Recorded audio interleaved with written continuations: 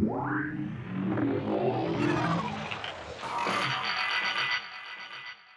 and welcome back to No Improvement, a sort of funny talk show that explores the vast, untapped potential of TV shows, books, films, and more. I'm Tia.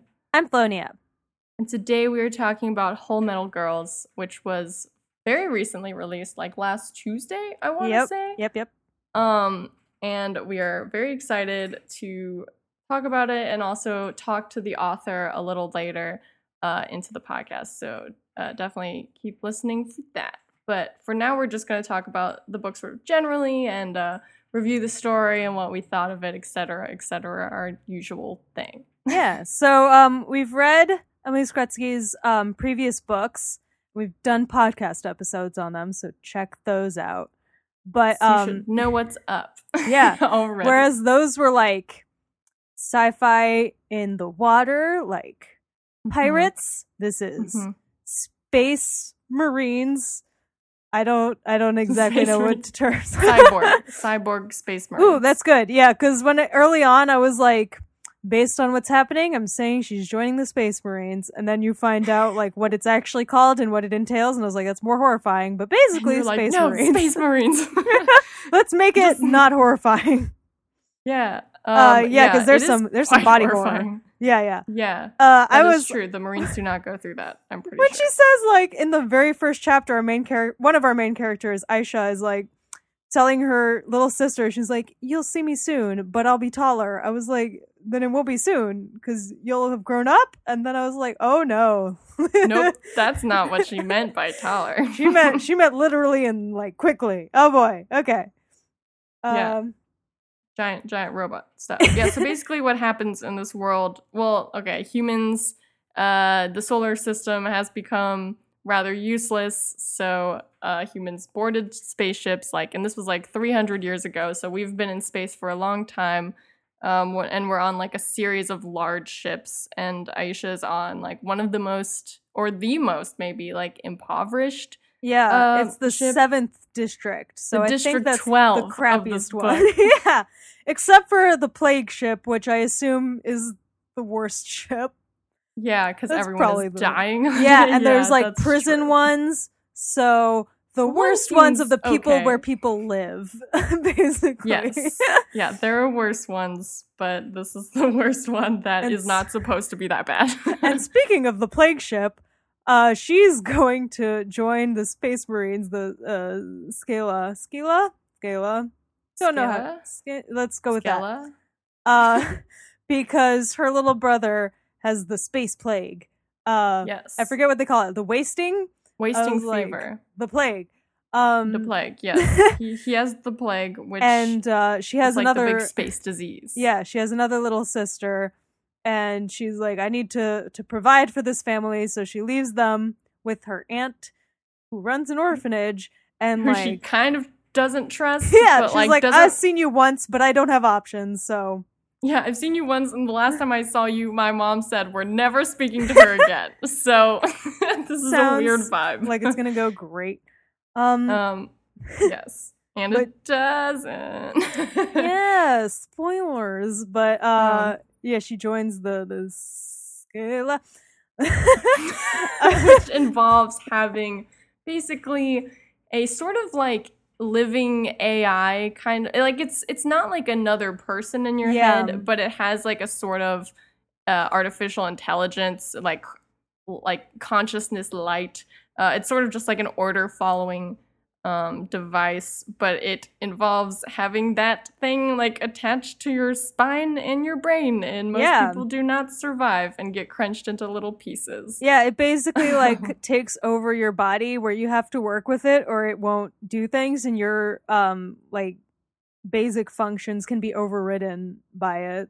They can't cry anymore.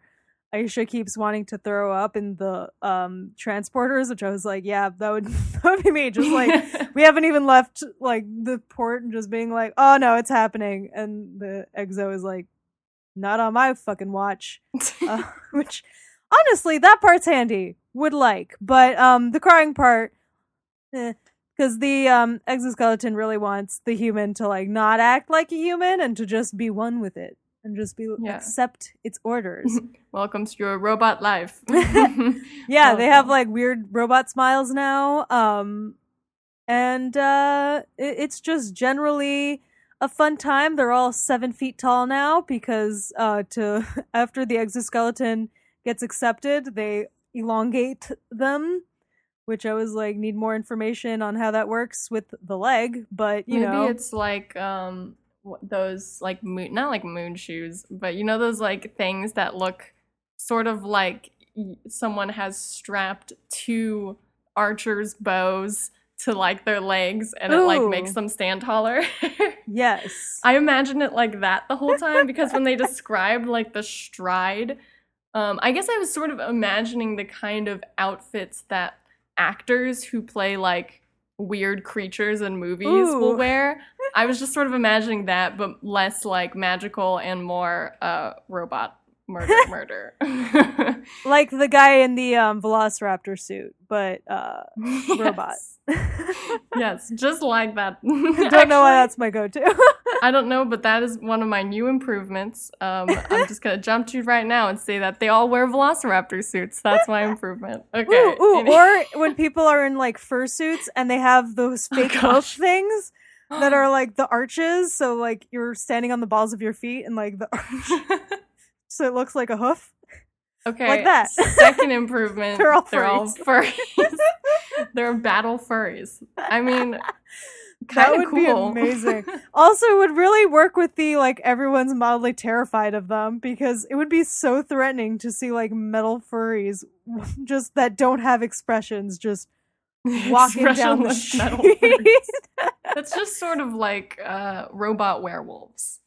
A little bit, which now I'm just like thinking about all the fun things that could exist in this world, but that we are foolishly not investing in. I was like, if this is a video game, I'm just imagining all the terrible mods you could make to like install over it. Of like, yes, like the train dragons in Skyrim. Yes, very good, very good. But anyway. Glad this has been a fun detour. We should probably get into our second main character, who is one of our 2 point of views for the chapters, who we kind of flip between. It's Aisha and Key, who doesn't remember anything. Yeah. She's just like, I had parents, and I was from the super rich district, so I must be super rich. Here I am. In a robot like, everything suit. Else. Yeah, she was like, she can't remember why she's in the Skella suit. And she's like, I feel like I should remember. Like, if I was super rich and had a great time, why would I do this to myself? Which is an excellent question and one that gets answered, but not for a bit. So keep the mystery going. Yeah, and there's some indication from like the doctor who's setting her up that he knows, but he like can't tell. something. Yeah, he knows something about her past, and it's dark and tragic. Yeah, and with many bad stories. And we also start to learn that there's like sort of 2 main, like there's like a big political conflict, which is just like a sort of small but fierce rebellion. Of people who believe that the ships should all separate to look for planets because it'll speed up the process of finding planets. And then like the actual government, who's run by the chancellor, and they're like, no, that's dumb. Yeah. No, we refuse to do that. Yeah, there's kind of a couple of plot lines that are coexisting, and like until they all intertwine later on, you kind of have like, these factioners seem like they're gonna be up to something at some point. And you have this group, because Aisha and Key meet up relatively quickly, and they get placed in a group of 4 with Wooj and Brava. Yeah, there you go. I can't remember names. And they get placed in like a 4-way brain meld where they all have to share thoughts with each other. And also movement, because they're supposed to like run in sync and everything. They're robots. Yeah, basically. It's just like, if like grand scheme, like in battle, it works because the robots can kind of just be like, you just give yourself over to the robots and the robots can work with all the other robots and just be very effective. But it's not great if you're the person, because a lot of people die having the spine thing melded, and it only seems to work on people who are a bit younger and presumably like fit. And mentally and strong-willed. Like one of the first stories when they show up at the training place is this guy who's Big Bob, who is like he was placed in the 4-way meld and immediately took over the 3 other people. Disappointed that we never met him, actually. I just realized. Well, did they say what happened to him? They were like, oh yeah, they said they placed him with stronger willed people so he couldn't take them over again. I was like, that guy seems like a dick. It sort of seems like that is not someone who should have the power of this suit. But I suppose the suit is also sort of a prison because they sort of are not in full control of their bodies. But maybe in the future we could see Big Bob. I feel like he would be a good villain. I don't know. The Big but Bob I was story, like, this whole thing seems kind of terrible. Like they start mind melding and are just like immediately like, oh great, you think about your fucking brother and sister all the time. Wonderful. Love it. Everyone's like, oh, Key, you have no memory of anything. Okay, we won't talk about it, but we all know. Yeah, it's sort of awkward. And like Woosh has like maybe brain damage, which causes him to not be able to connect to brain damage from when he had the exoskeleton attached to him. Yeah, and so it doesn't totally every once in a while. Which is so nerve-wracking every single time. Every time I'm like, this is it. He's gonna die, and he makes it. Like that lucky keeps bastard. Not dying. I was like, okay. Like, I was expecting the first time it happened to be like, he's going to be the first one of this team to die. I was like, he's the first to go. But he's tougher than maybe we gave him credit for. Yeah, also, and he and Prava, it, like, immediately have sex, like, very quickly. I was like, oh, we didn't even, like, this was, like, the first day of bonding. They got, like, their day off, and they were just like, well, there's nothing else to do. Like, everyone's scared of us, and we have weird bodies now. Time to explore those. And they also, that like, leads into the scene where they're all like, it is time to announce our identities, which I was like, this is kind of weird, but also, I feel like this is me every time I integrate a new group of youths, where we're all like, hi, I'm bi. Hi. I'm whatever. And I'm just like, okay, yep, seems legit. This is how every group announces itself. You find out a little earlier that Prava is trans during the mind meld, which I know looking at Goodreads, some people had issue with that because they're like because they were saying she was like exposed without her consent. But I was like, she seems pretty cool with it.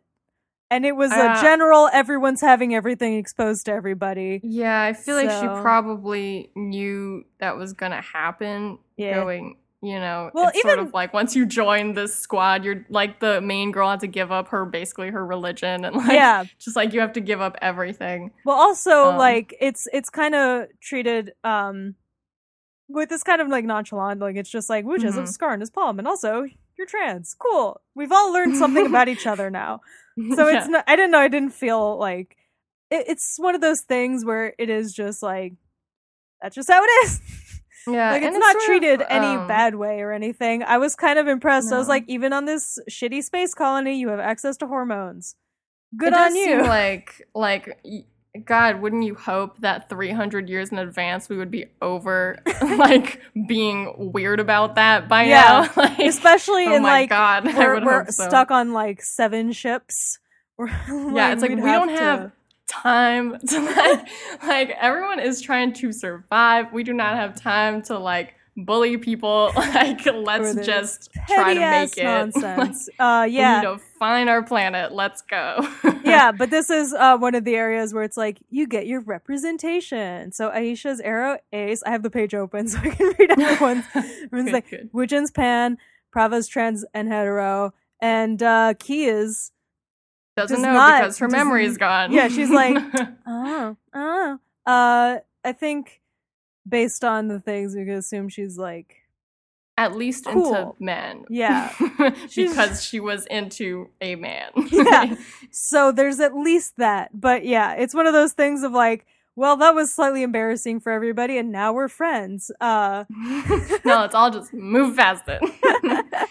Like, as long as we don't have to, you guys don't have sex while we're mind connected, we're probably going to be fine. Although, I wonder if they were mind connected. Ooh. Weird, right? That would be pretty weird. Oh, I also... That was probably one of the things they were trying to test. I was also thinking about, sort of on this topic, the scene where, I think it's Aisha is, like, someone becomes very upset about the fact that they're, like, a robot now. Basically, like, their body has been, like, changed in this way. Yeah. Because of extreme circumstances, really. It was, like, sure, they agreed to it, but, like, no one... agrees to it, like, yay. And in one case, so one of the characters did not even agree to it. Yeah.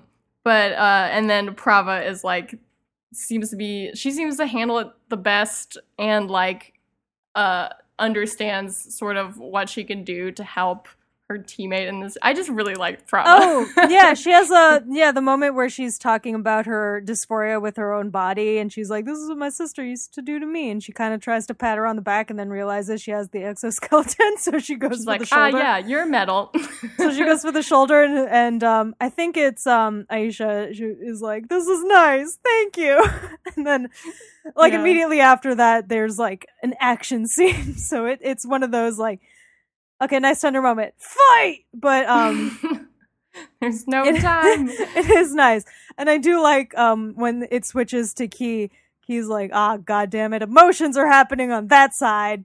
Can you people shut up?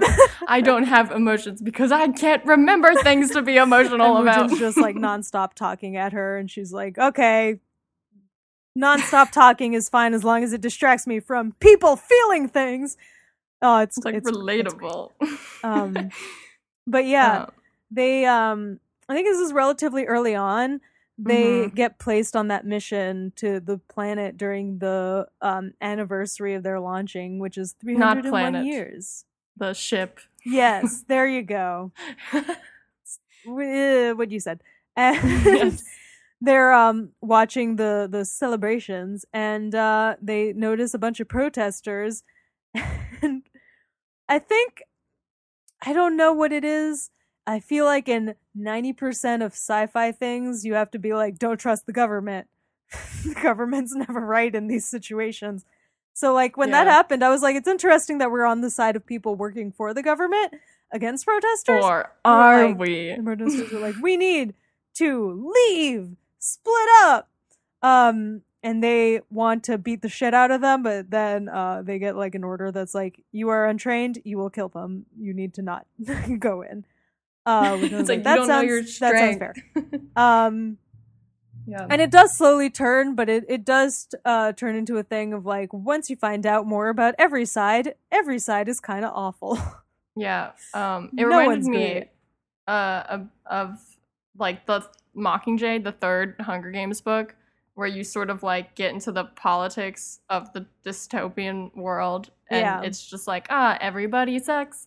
Everybody sucks. Like, some people have, like, slightly better ideas than other people, but the people in charge tend to suck because, I mean, I don't know, like, it's a tough world. If you have to fight to the top ranks of anything, you're probably not gonna be, like, the most compassionate person ever. Maybe there's an exception to this rule, but we don't really see it here because both of the leaders of both sides, who we sort of slowly meet, are not the nicest people.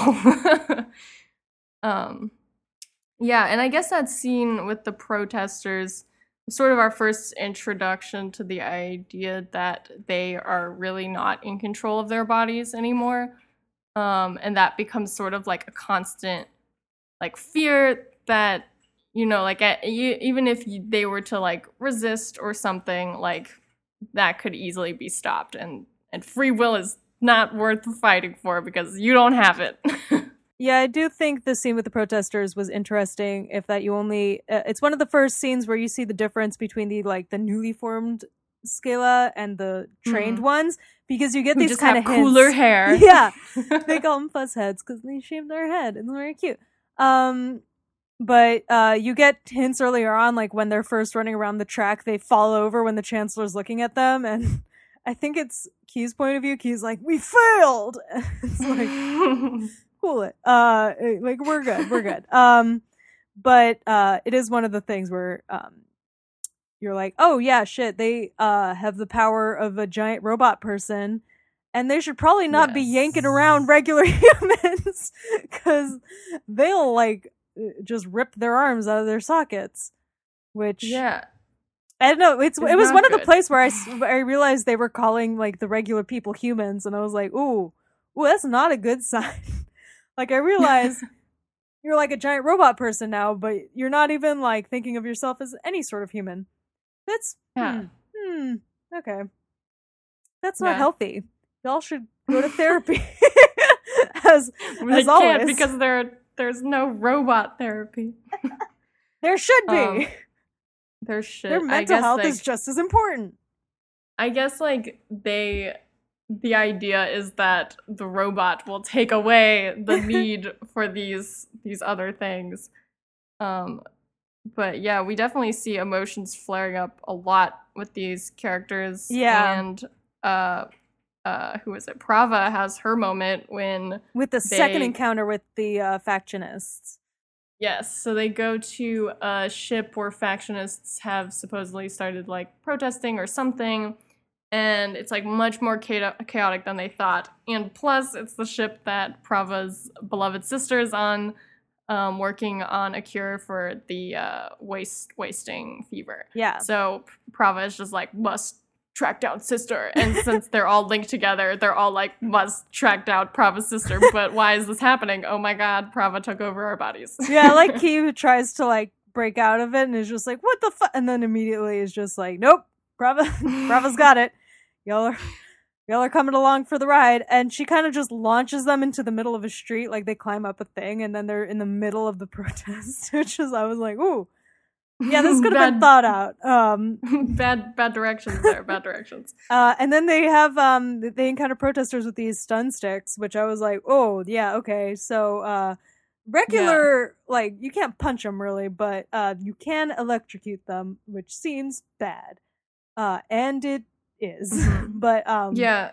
And also, the stun sticks, can they affect the Scala? I think so, because when it said they could, when it happens later on, they have to like rebuild the metal part or reshape it at least, as well as like rebuild the muscle part. So it really fucks you up. Like it's not just it's a lot of electrocution. Yeah, and the rebellion is not completely defenseless against these cyborgs. Yeah. The big thing that happens here, and I feel like this is our last big like, do not listen if you don't want. Big part of the plot spoiled, but the ship opens its vents, and a lot of people die because there's no air, and its Key has this moment of realization that because there's camera crew that came from the first district and they're wearing breach suits, which you wear when there's when there's no air, so because of the time it would have taken them to come here, she knows that they must have come with those already. Like, so they knew it was going to happen. So she's like, the government is behind this, which they are. But it's one of the first hints where I was like, oh, okay. Because, wait, at this point, Aisha's already been, gotten by her aunt, right? Did we mention that?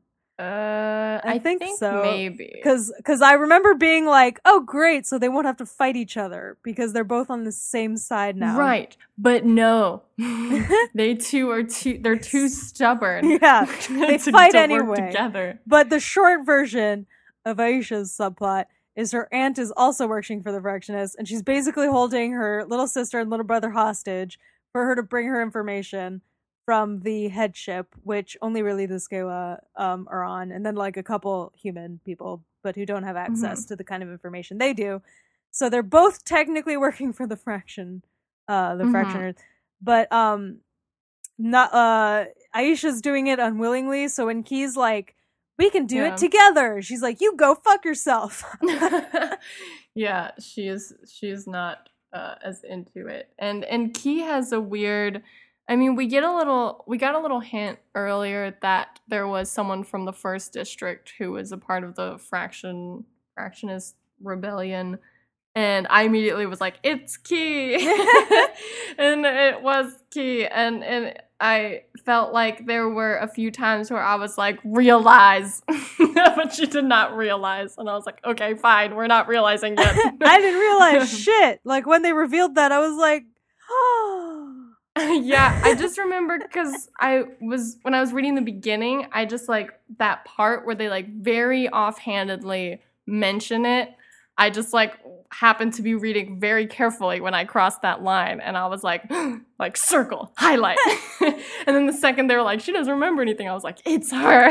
I was like, she must have committed a crime, but for some reason my brain like really didn't connect shit until it was like explicitly like, this is what she did. I was like, oh, that makes sense. Well, I think that's good because it goes to show that like it wasn't a totally like impossible shocking reveal, but it also wasn't completely obvious. Yeah.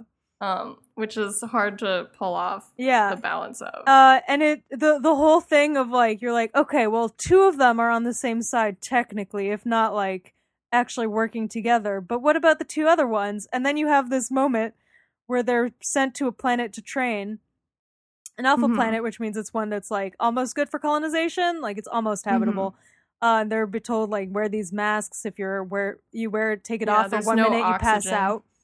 And then you die. Yeah, Whoosh falls off a cliff and he lives. This was like strike number 3 on Whoosh. How are you still alive? Jesus Christ. I know. I thought he was surely gonna die. When they find him and his mask is fucked up and he's still breathing, and they're like, well, I guess it's breathable. And they all just like, take their masks off. Fine, guys. Yeah, like Key being like, he's not the first one who's gonna fucking breathe this planet air. He's not gonna be the only one. So she immediately takes her mask off, and it's like, well, you don't know if there's microbes. Come on, guys. And maybe like it would be funny if something that he had endured in his lifetime would somehow like make him immune to something, but the rest of them aren't. Like he had the mumps, and it made him breathable on this planet. That would be pretty amazing. Yeah, no, it's one of those. You never know. This is a plot point in Alien Prometheus that pissed me off to no end, but for some reason when it happened in this one, I was like, that's fine. No, when they're like in a cave and they're like, I'm reading the oxygen levels, they're really good, and then they just take their helmets off, and I was like, you don't know what's on this fucking planet! Put them back on! You're like, mistake! But the difference is that this is not, searching this planet was not this whole book's like theme. Yeah. And it was for that movie, so that movie's dumb. I accept it in this book.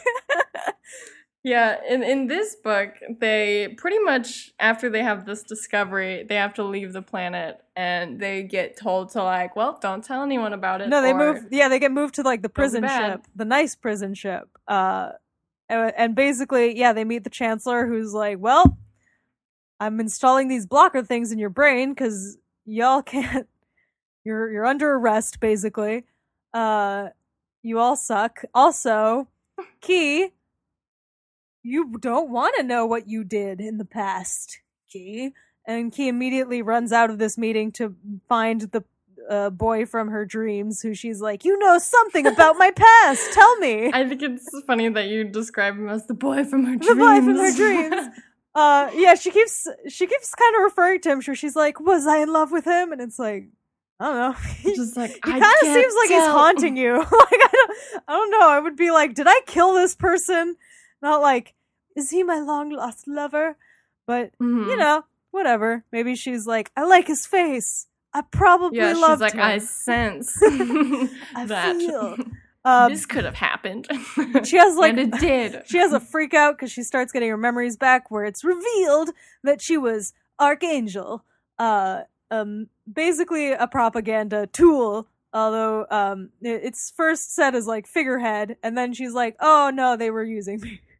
Like she comes to this realization, but because she is like a young girl from district, like the first district. Yeah. Like, of course they're using you. Like, come on. Yeah, especially the description when they first have that is like she's wearing like a nice cute little outfit and like red lipstick, like and I was like, basically. Ooh, okay. All right. Like this is slightly suspicious. But basically everyone on the team is on the same page. They're all like, these people are bullshit. They're hiding the fact that there's a habitable planet because they're like, oh, but if we tell everyone, they'll freak out and kill everyone. And they're like, that's dumb. Let's do it anyway. But turns out that wasn't such an untrue warning. Yeah, I was like, that does kind of make sense. But also, like, what are you gonna do? Never tell them? Both of your plans are dumb. Third option, please. But they go for the first option, which was tell anyone everywhere, and they all get together with Zaire. It seems like and a good idea that guy at the time. The guy who lives in the control room, whose name I can't remember. Lopez? Yes. And they're like, okay, we need to get to Aisha's aunt and give them this information about where this planet is. And they're like, there is one way to do this, and it's jump in space. Yeah, that was pretty exciting. Always a good moment in a sci-fi thing because space is terrifying, and if you're just randomly floating through it, even more terrifying. Yep, so, and this was like the fourth time that I was like, we're just gonna die. He came so close. He like kept fucking up. Like there's a moment where he's like, my ship! And he turns around and like smashes into Brahma and they like bounce off each other. And then they make like a monkey chain with their harpoons, their magnetic harpoons, and like kind of all just slam into the ship. And I'm like, that, all right. You all survived, despite the greatest odds being against you. Oh my god, that was so nerve-wracking. Yeah, and it happens again later, and every single time it happens, I'm like, oh god, space! Space is scary. But yeah, they basically, they meet her aunt, and it's one of those moments where you're like, yay, the rebellion, but also, Aisha's aunt is a fucking crazy person. And it's like, we're gonna get revenge! And you're like, oh, that doesn't sound good? Can we not just go to the planet? And she's like, no, we're gonna kill some people. And it's like, oh. Okay. She's also like, her argument is that like for the politics of it, I think, like if they make it seem as though the people in charge did this horrible, brutal venting of the ship that they're all currently on, then it'll turn more people into into favoring the rebellion, which is even though the rebellion is the one killing everyone. It's technically true, but also it doesn't mean you should do it. It's the cool motive still murder thing. Yeah, which Wooge says basically. Yeah, like he says almost that exact line, but just in different words. Yeah, we can't all speak in Brooklyn Nine-Nine quotes, but yes. Yes. And there's more space jumping. Aisha's sister dies. Yeah, which was very dramatic actually, because the whole book she's so focused on the little brother who has the plague that she kind of isn't even concerned with the sister, although she gets real pissed when she comes back and realizes that her aunt's been sending her to work in the dye plant factory. Because that Which is how her mom got sick and died or something, right? She got sick, trampled. But they got trampled, so... Oh, God. It was so, like, Lion King. Oh, God. Yeah, very tragic. Yeah, and she, Key finds her, like, holding her dead sister's body, and I was like, oh, God. Ah! And Key is like, that's cool. We need to go now.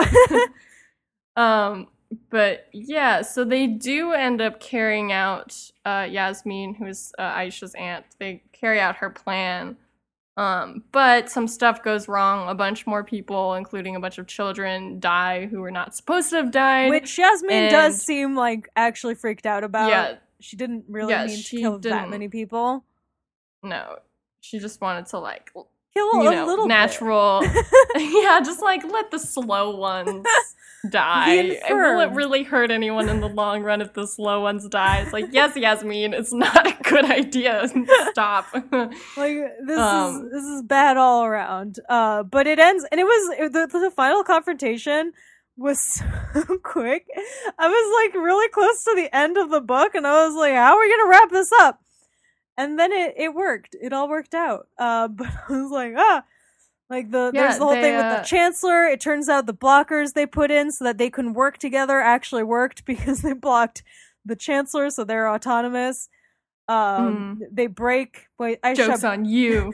Chancellor breaks her aunt's wrist, which makes her feel better. And I was like, okay, let out your rage however you want. It does seem like that was sort of a suitable punishment. Like it's not like Yasmin deserved to also die, because that's sort of unproductive if like everyone dies, and like she was not blatantly evil, but like a little broken wrist, it's like also a slap on the wrist. It turns her into a martyr too, and she does eventually like help them by wrestling the control thing away from the Chancellor, so it all works out. And then they it like jump cuts to them on Earth, and I was like, oh, not Earth. Alpha 37, which is they were describing as like cratered and covered in moss, and I was like, okay, habitable though. Like there's air. Like maybe a young planet. Yeah, like you guys got seeds or something. Yeah, and like it's weird. I mean, they have meat on the really nice ship, so I assume that they've like maintained like agriculture and farming practices. But it also made me realize that like we're the invading alien species in this scenario. Okay, so like while I was reading, I kept trying to figure out what sci-fi thing it was reminding me most of, but that comment actually just made me add another one to it, and it's not actually sci-fi. But interesting. So my list right now of like the 3 movies you put in a blender to get this book is WALL-E.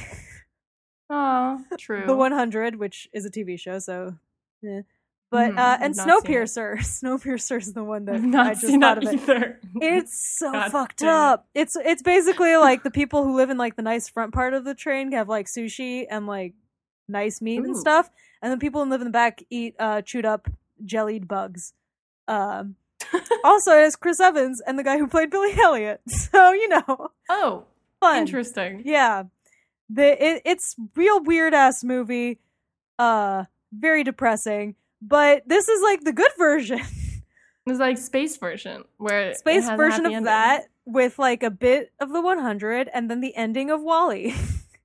Aw, that's pretty nice. Every movie should be, and it's also funny because I was thinking of Edge of the Abyss with the short that plays in front of The Incredibles, which is about a bow dumpling. Oh my god! Becomes I totally sentient. Forgot about that. I have not seen that either. I'm very behind on participating in the cultural landscape. It freaked out white people apparently, so I'm like very excited. Oh yeah, it was great. It's also pretty good memes about the mom caressing a box of Easy Mac to help people understand. Like this may help. Also, the this is a real sidetrack, but the animator director for that short posted her mom's recipe, so that's online. I realized I can't do it because I don't have a basket to steam them in, but one day. Amazon. Oh yeah, hell yeah. Did you have any? I think we pretty much talked about the entirety of the book. Yeah. Did you have any improvements? Well, because apart from the furry ones, because I'm like, that's not going to be topped. That's just amazing. Those were pretty good. Those were top notch. Yes. Yeah, you go with some of yours, and I'll see if I can think of dredge my mind of the furries. Okay. One of them was I started imagining what if they had landed on Alpha 37 and they're like, it's habitable, but like it's sucked in some way. Like they're it was space monsters and they're awful. I was thinking more like it's extremely slippery or something. Like they just keep falling down and they're like, we need to live here, but it sucks so much. I like that because my brain was like, it's the space from Annihilation and there's these weird mutated monsters and you're like, everything is coated in butter. Yeah, it's just like it's like vaguely uncomfortable, so that people are like sort of pissed off, but they accept that they should still live on the planet. I feel like that would be very funny. Or like whatever moon or planet it is where it rains diamonds, but they don't figure this out until like a couple weeks after they've been there, and they're just like, oh god, it's so sharp and pointy. 90% of us are dead. That would be a pretty terrible revelation. Like the worst epilogue of all time is just like, and then 2 weeks later, the rains came. The human population was wiped out. Or alternatively, the alien species that lived on the planet was like, whoa, whoa, whoa, whoa, whoa, whoa, whoa, whoa, whoa, whoa. They're the what native is this species, colonizing bullshit? They're like, no. The moss attacks back. My next one, I suppose, was that alternatively, instead of the sort of holy imagery that the fractionist rebels employ on Key, making her the archangel, would be if they were like Satanists, and then she like discovered she was like the archdemon or something, and how that revelation would feel. It would probably just be like, oh, this doesn't feel great. Like, you are Lilith. You bring about the darkness. Like, oh, and like people like whispering to her, demon. It's just like, oh my god, what is happening? Yeah, because when they're whispering angel, it's just like, oh, is she just really hot? Like, what's happening? Yeah, it just seems like a good thing, maybe. Like weird, but not bad. Satan. Yeah, it's like she wakes up and there's like people like drawing pentagrams everywhere or something, and she's just like, oh my god. When she has that memory flashback, it's just her like in a dark robe with like goat horns on. That would be kind of awesome. And then she's like, oh wait, yeah, this is cool. This is my new life now. Yeah. Yeah, that would be pretty thrilling. And then my last one was just that the Chancellor and Yasmin have a lightsaber battle with the stun sticks. That'd be sick. With like Yasmin still has a broken wrist, and the Counselor has like what does she have, the wrist thing? So they both have their own thing. The Force. Yeah. Oh, that would be sick. She has the Force on her side. Yeah. And then like Woosh in the background would be like quietly humming the music. Dun, dun, dun, dun, dun, dun. Have you seen the Vine that's like two guys oh no, you just said it and I can't think of the Star Wars. Yeah, nope. Lightsaber. Yeah, there you go. I was like, I couldn't think of the word. I was like, sword fighting. No, versus they're having a lightsaber battle, but they're also both playing tubas, so they're just going and like the camera pans and it's very clearly in some like high school beleaguered musical room because there's people just like in the corner. It's so good. God bless passionate high school students for making beautiful vines. Oh man. But those were all my improvements. And so yeah, that's it for our discussion. And now we bring in the author. Yay! Woo. So we're gonna give Emily a call right now. Now we have Emily here. Yay! Yay! So we came up with some questions that we wanted to ask you. I mean, obviously. Yeah, we just asked you to come here so we can all sit in silence. To sit in silence while we talk about your book. But yeah, we were thinking a good one to start off with would be, so in this book, there are sort of two main characters that we get the perspectives of. Was one of them, was it always like this, or did one character come to you first? Just like, how did this story start forming in your mind, I guess? So it actually started with just one character. Aisha was originally the only protagonist. So I started a draft of the story where I was kind of feeling my way through it. I hadn't really planned that much out, and it was all in Aisha's perspective. And she runs into this bitchy Draco Malfoy character, Key. And I initially planned her to be kind of like this foil to Aisha. You know, she's the exactly Draco Malfoy, this rich, privileged girl who completely doesn't understand where Aisha's coming from or anything about how she functions. And then I got to a scene where she revealed that she was missing her memories and that something had gone wrong for her and she couldn't remember who she used to be completely. And I kind of realized when I hit that scene, like I pretty much put it down immediately and went, oh no, this is another protagonist. This is actually a really interesting part of the story, and I need to go back and actually treat her as such. And so I went and actually planned out a whole draft with the two voices alternating, and that was the one that ended up working. You were like, Draco should have been a main character too! Exactly. The Harry Potter series should have been dual perspective. Harry and then Draco, alternating chapters. That actually would have been could have really done, awesome. Was it Twilight that had the whole book that was from Edward's perspective, so it was like the exact same book? You could just double publish every single book. You want to buy one version? Well, it was like... Now just that goes back to like Ender's Game. There's a series in Ender's Game that's from Bean's perspective, and it's just Ender's Game, but from this side character. So, and I really liked that series when I was a kid. That actually kind of makes sense why I did this now that I think about it. Yeah, it does connect. These themes are connected. Yeah, that's really interesting. We were talking about how explored the side characters are and how they seem really alive. Were there any like side characters you'd want to explore in the future, or like, I don't know, expand on their roles? I know we were talking about Big Bob, and we really wanted to see him again. Like, where's Big Bob? Big Bob prequel. Well, yes. I actually kind of want to do, I mean, it's not something that I can do. It's something that has kind of been backburnered for now. But someday I would love to write about Amar, about Aisha's little brother, 10 years down the line. Because he has a very interesting story to tell, which I can't really go into without spoiling the whole book. Because we end up in a very different place with the events of the book. But yeah, I really want to go into what he's thinking and feeling, because he ends up kind of having like being raised by 4 giant cyborgs, and he's this shrimpy little kid. And I just thought that would be a really fun thing to explore. Yeah, you had that comment where she's like, "I'm going to be taller than you'll ever be," and it was like, "Ooh, meant well, but partially delivered."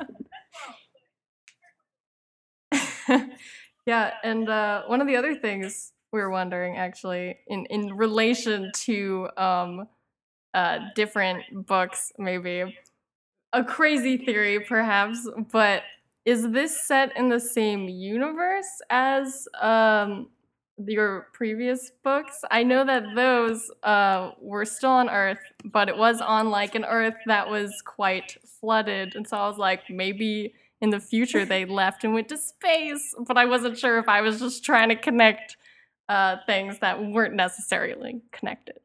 Yeah, I mean, I never intended that. I think that, like, it's definitely possible, given that this is a far-flung, distant future, and Abyss is much more near future. But the thing for me is, like, I don't know if you really get anything out of that. Like, there's no potential for any characters to cross over. Everyone from the first books would be dead. Like, too many years between them. Yeah, that's when you write the time travel book where they all interact. Yeah. Or the portals between the universes open up. I was like, whales in space exist in at least 2 other sci-fi universes I know of. So, could happen. Anything is possible. Whales in space are my very favorite thing. So there's actually a really, really good book series called, or the first book is called Honor Among Thieves by Anna Gurey and Rachel Kane. That is about a girl who is part of like a humanities outreach program to these sentient space whales that are basically also spaceships. And so she goes and she is voyaging in this ship, and she sort of falls in love with it. It's really, really interesting. Adding that to my very extensive to-be-read list.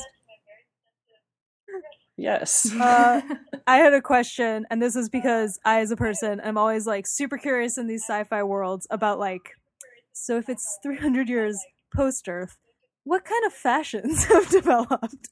I mean, clearly, like, it's not going to be great developments in like some of the lower districts, I guess, because they don't have that many resources. But like, are any like sort of Hunger Games first district wild fashions occurring in the richer districts? Space fashion?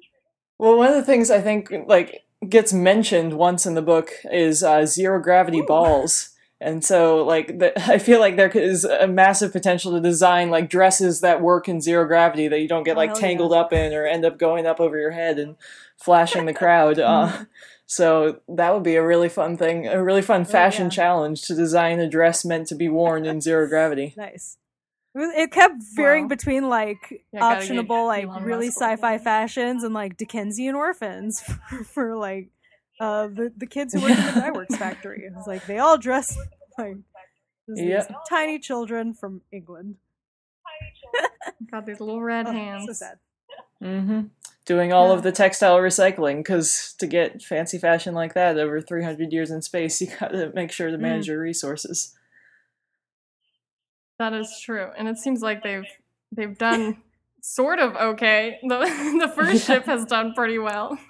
The other ones maybe not so much because of the first ship. What were the other questions? Oh, I guess you sort of already answered this one, which was, do you plan to write any more books in this universe? So perhaps back burner. Back burner for now, but I do have a plan for. I have one planned out if anybody's interested, and the challenge is to get enough people interested. So hopefully the book does well enough that maybe that could be a thing someday. Cool. Well, another question I had was, I think I asked you this last time too, but I just always find it interesting. Besides the sort of character adding on Key as a protagonist change, were there other big changes that you made to this book since the first draft that might seem like just so totally different now, reading the book as it is? Yeah, well, the first draft was in the wrong order, so I actually had to pretty much immediately restructure the book after I turned it into my agent for the first time, because I had basically stacked every major reveal that happens in the book happened in like the first 3 chapters in the first draft, and she was like, no, we need time to breathe. These things need to be like revealed in a sensible manner and not just like all crammed in there all at once. And then even after it sold, there were some changes, like the character of Lopez, this guy who is in the control room and is helping them sneak around the warship, was not in the draft that sold. But my editor rightly pointed out, hey, it doesn't really make sense that they can just kind of go anywhere in this military ship where there would clearly be cameras. So we need some sort of justification for how Aisha's able to do her on-sturdy work on the Starship Dread. So I made up this character of Lopez, who ended up being one of my favorites because he's just this bitter guy who's been locked in a room for 20 years of all time, really. and used to want to explore planets. Yeah. I had a question. In my head, he's Michael Pena. About the chapter header designs, because it was really cool how, and it took me a while to realize this because I wasn't focusing on them, but how they're exactly opposites of each other, with Aisha's kind of looking like mold and Key's being stars, but they're like just, I can't remember the term in Photoshop now, but one of them, the spots are white and the other one, there you go. Inverted. Yeah. I've taken design classes. They're inverses of each other, which kind of makes them, it reflects their kind of status as complements but opposites of each other in a way. Did that come along later in the design process, or was that an idea you had earlier on? That was actually something that my publisher just did, and then I saw it, and I lost my shit because I was so excited. First of all, just to have like, there's so much starry like end papers and starry design in the book, and I really love like having the galactic stuff printed everywhere. But yeah, I thought that having the chapter headers be the same image but inverted was brilliant, and it ended up looking really, really good. Definitely. Yeah, it was cool. I'm actually out of questions, but I know you have one more that I really like that I want you to ask. Was there any like particular music that you think would go well with reading this, or like that you were listening to while writing this? Because I like to create like a playlist when reading books that goes with the mood. And I tried finding one for space, and the only one Apple Music gave me was Jason Derulo songs. So I wondered if you had any recommendations. Please say Jason Derulo songs. No, I have a whole playlist. Like some stuff from the playlist that I think is particularly appropriate is like Yellow Flicker Beat from The Hunger Games by Lorde. That one especially like embodies a lot of, especially Key's character, and Gasoline by Halsey also fits. And then let's see what else I have. One the Same by Robert DeLong, Crystals by Of Monster and Men, because that was kind of like how I visualized like the basically drifting, but the exosystem connection, the way that everybody is in each other's heads. Definitely all better than Jason. Let's see. Yeah. Damn. Let Jason Derulo live. He didn't ask for this. Yeah. There's also one song from the Beasts of the Southern Wild soundtrack, Particles of the Universe, that I listened to like while writing the saddest scene in the book. You probably know what I'm referring to. And I like usually I'm not a like crier over my own stuff, but that song in particular made me like start to tear up because I was like, oh no, I'm being really mean. But you were nice because you invented lots of nice things in their story, like Lopez helping them out. So you know, you were a merciful God, I think. So yeah, I guess the final question is just if you can say what is next on the horizon. If there are any other stories that we might be hearing about soon that you can share without breaking any secret codes with your publisher and your agent. Well, I've been dropping hints about this on Twitter, but actually sooner rather than later, sometime in the next month or so, I should have a short story going up that is related to the Abyss series. Cool. Yeah. So I am very excited to share that, and hopefully I'll be able to give people more information soon, because that is, like I said, happening pretty soon. Cool. And I actually did have one more that I forgot about. Will any of your books take place on land? Because right now you're doing a really good job avoiding it. I don't know. I don't like land. It's so like commonplace and straightforward. Everybody's on land. I mean, other books are on land. I have a book in the works that is a space opera and does take place in, there is a lot of spaceship flying around, but I feel like the majority of it is on land, but nobody wants to be on land. Everybody wants to be flying all the time, so it's like the opposite. It's still like the impulse to not be on land is still there. Yeah, to explore. Yeah, people cannot resist. I mean, as someone who's scared of heights, I would be fine on land. You're like, I love land. I love being on the ground. I'm fine. Yeah, I'll dig. Yeah, well, thank you so much for talking to us. Is there anything else you wanted to share about this book or anything else? Any secrets you're willing to reveal? Or not, that's fine as well. I don't have any juicy secrets right now. I'm hoping to have juicy secrets in the future, but right now I'm still waiting on people to give me juicy secrets. So I think the juiciest secret is that the short story is coming. That I am writing more Abyss stuff, so that is very exciting to dive back into. Dive back into. Yes, I'm excited to check that out when it comes out. So I'm gonna be creeping on your Twitter. You better believe.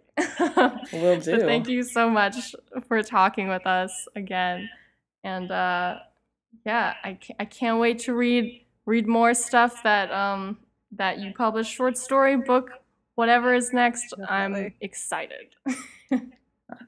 I'm excited too. Thank you so much for having me. No problem. Okay. All right. So now we are on a slightly different schedule that we feel like we should share, right? So we will be returning in 2 weeks rather than one. We're going to be a bi-weekly Except, of course, for the month of Halloween. Stay tuned for announcements then, because there are too many horror movies. Yes, it's going to be special. Yeah, Halloween is a big deal around here. Yeah, so we're gonna be releasing more episodes during October, but for now we're gonna be on the every 2 week schedule, and in 2 weeks we will be watching and talking about Darkest Minds, which book. Is Oh, is there a book? Okay, interesting. Yeah, it's a movie that is coming out.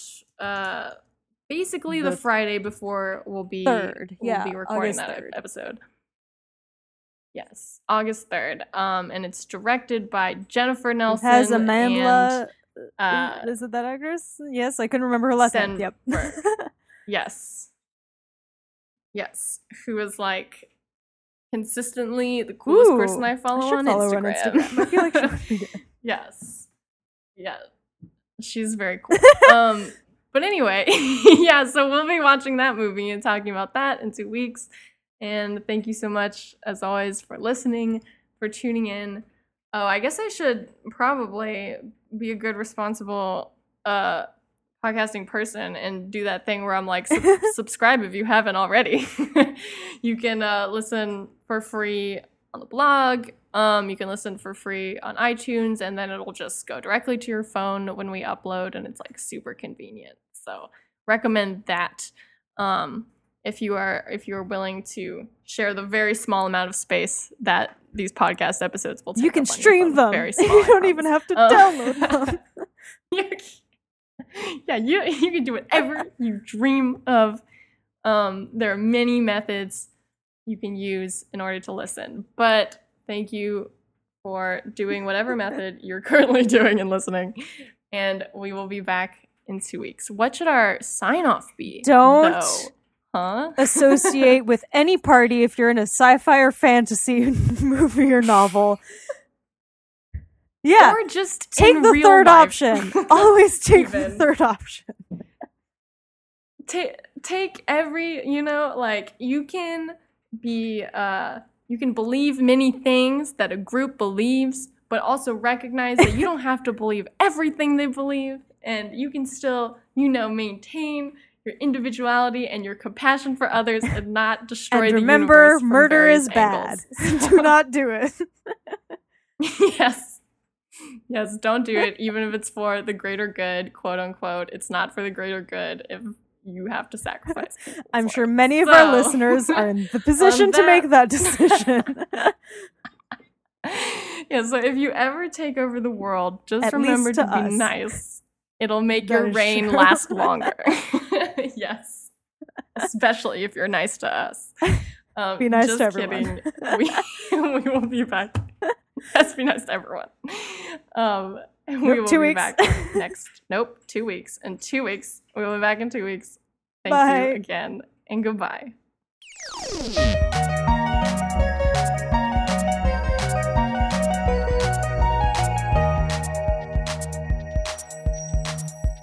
No improvement.